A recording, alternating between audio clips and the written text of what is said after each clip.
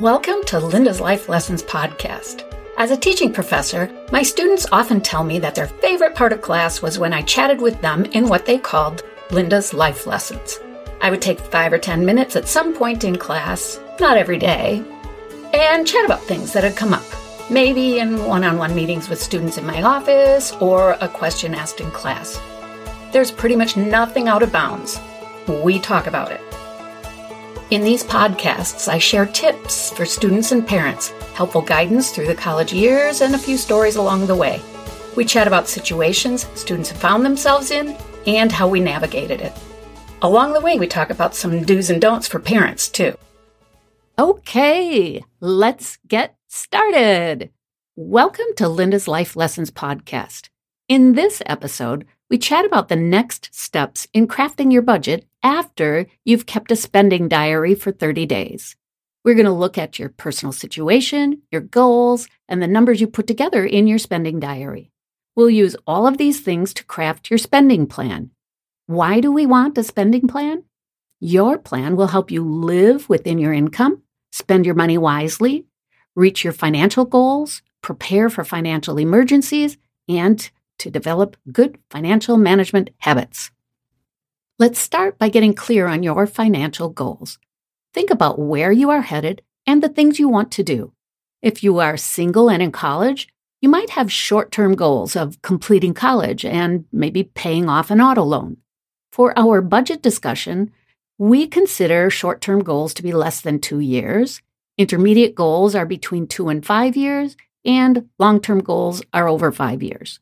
So you've got 2 short-term goals of completing college and paying off your car loan. What kind of intermediate goals might you have? Maybe taking a vacation to Europe, paying off your school loans, or even going to graduate school. Long-term goals could be buying a vacation home and providing for retirement income. Once you've got your goals in place, you need to estimate the money you have available. What income do you have, or what amount of other cash will you be using while you finish school? You will also use your totals from your daily spending tracker. I recommend that you continue to track your daily spending because the more data you have, the better your spending plan will be. You will want to think of your budget as something that will change as you get more information. It's very easy to forget to include things in the budget, so you will always want to be ready to update your plan for spending. According to Lynette Calfani, also known as the Money Coach, LIFE, L-I-F-E, is the major budget buster. L is listed expenses, housing, utilities, food, clothing, that are underestimated. This is where your daily spending tracker is going to help you. I involves impulse buying, in stores or online. F is forgotten bills, such as annual insurance payments. E is emergencies, such as unexpected auto repairs. So, LIFE, the listed expenses you've underestimated, I, the impulse buying, F, forgotten bills, E, emergencies, tends to really mess with your budget. So keep your daily spending tracker going because that's just going to help you track things better. If you are in college, you might not be putting money away for your retirement, although even $25 a month is going to help you. But you should definitely have money set aside for emergencies. Financial advisors recommend having an emergency fund with 3 to 6 months of living expenses set aside so that you can use this during times of unexpected financial difficulty. As a college student, 3 months of an emergency fund is probably sufficient. You will want to set aside an appropriate amount of money each month to cover your car insurance. Most people pay their auto insurance bill twice a year, so you're going to want to set money aside each month for your emergency fund and for your car insurance payment. Doing this will mean that you're ready to pay the insurance bill when it arrives. Won't that be a good feeling? It takes away a lot of stress if you've got the money set aside and are able to pay the bill when you receive it. Okay, so because we have that daily spending tracker, we've got some information to work with. You're going to set up a monthly budget with columns for budget items, a column for budgeted amounts for each item, and a column for the actual amounts of each item. So basically, you're going to make a list of all the different items on your budget.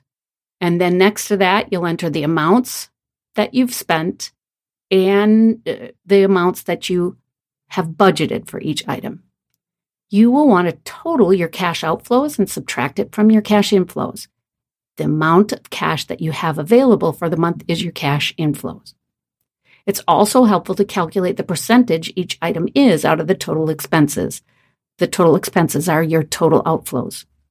For example, maybe your rent is 18% of your total expenses and your food is 14% of your total expenses.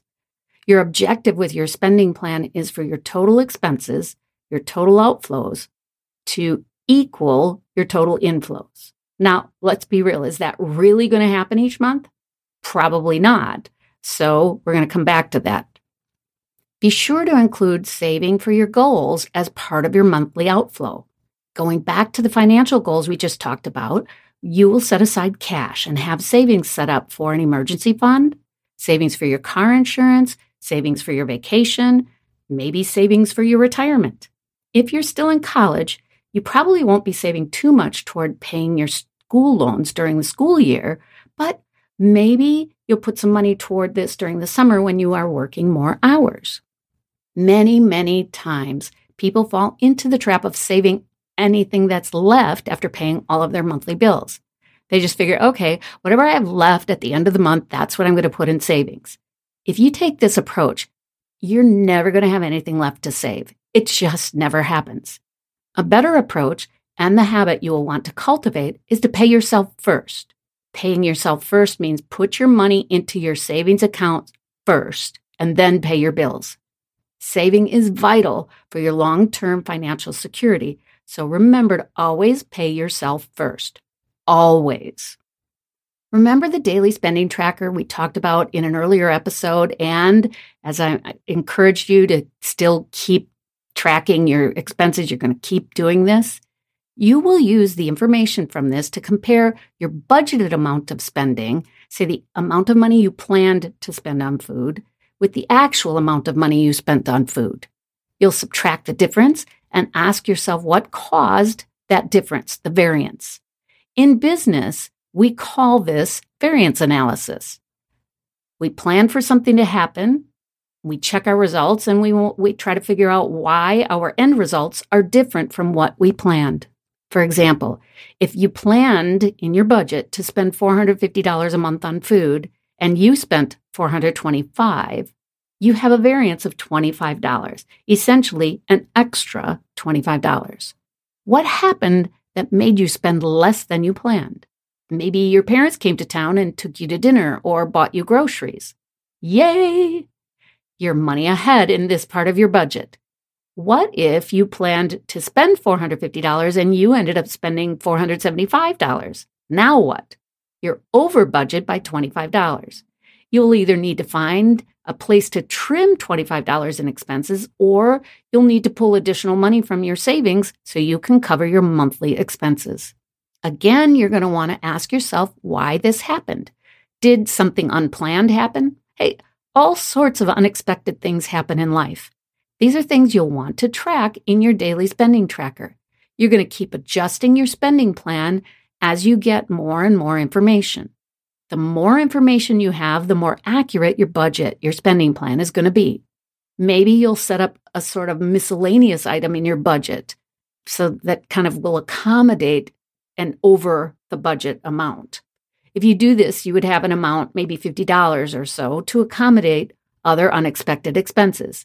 Like maybe now you have a significant other, and you didn't have that when you put together your initial spending plan. If that happens, you're going to be wanting to budget for your person's birthday or other times that you might be wanting to give them gifts. This is what I mean by your spending plan is going to have to continue to evolve. You will want to change, to update your budget as your life changes. Your budgeting process is an ongoing thing. You will want to review and potentially revise your spending plan every couple of months. Sometimes your results are obvious. You have extra money in your account at the end of the month. Other times you might be running short of cash. In both instances, you need to stop and ask what's going on. Extra cash might just mean you've spent less than you planned, but it could also mean that you forgot to pay a bill. I'm a big fan of setting up auto pay for my basic expenses because I hate paying late fees because I forgot to pay a bill. If you don't want to set up auto pay, set reminders in your calendar so you remember to pay your bills. What if you regularly go over your planned spending amounts? It happens. Don't just shrug it off. Look at the categories where you are overspending. You'll have this information because you are still tracking your daily spending. The most common overspending areas are entertainment and food, especially when you're eating out. If you are regularly overspending in these areas, you will want to increase the amount budgeted for entertainment and food, which will mean you either need to bring in more money or you will need to cut some other expenses. What might you cut? Maybe the amount you are saving for your vacation? Maybe the amount you are spending on gifts? You're going to have to decide where the adjustments need to be made. Some things about spending plans to think about. Like most plans, they only work if you follow them. Changes in your situation, your income, your living expenses, your goals are going to mean that you need to change your budget. So you're going to have to think about your spending plan as though it's something flexible, that it's going to change. So today in our chat, we revisited our money situation by talking about how to use the information from your daily spending tracker to put together a budget, a spending plan. We now know that budgets need to be flexible, and we will need to revisit them every couple of months to make any needed changes. We also know that as our life situation changes, our spending plan might need to also change. I hope that this chat about putting together a spending plan for your life has been helpful. If you found value in this episode, would you please share it with your friends? And it would be really cool if you took a moment to subscribe to the Linda's Life Lessons podcast. I love to hear from you, so take a moment to write a review, connect with me on Facebook and Instagram. As always, be sure to find your happy, love what you do, and make a difference. I'll see you next time. When I'm teaching, I end the week of classes with this message that I will now leave with you, my friend. Have a lovely, fantastic, and fun weekend, and please come back to me safely. See you next time.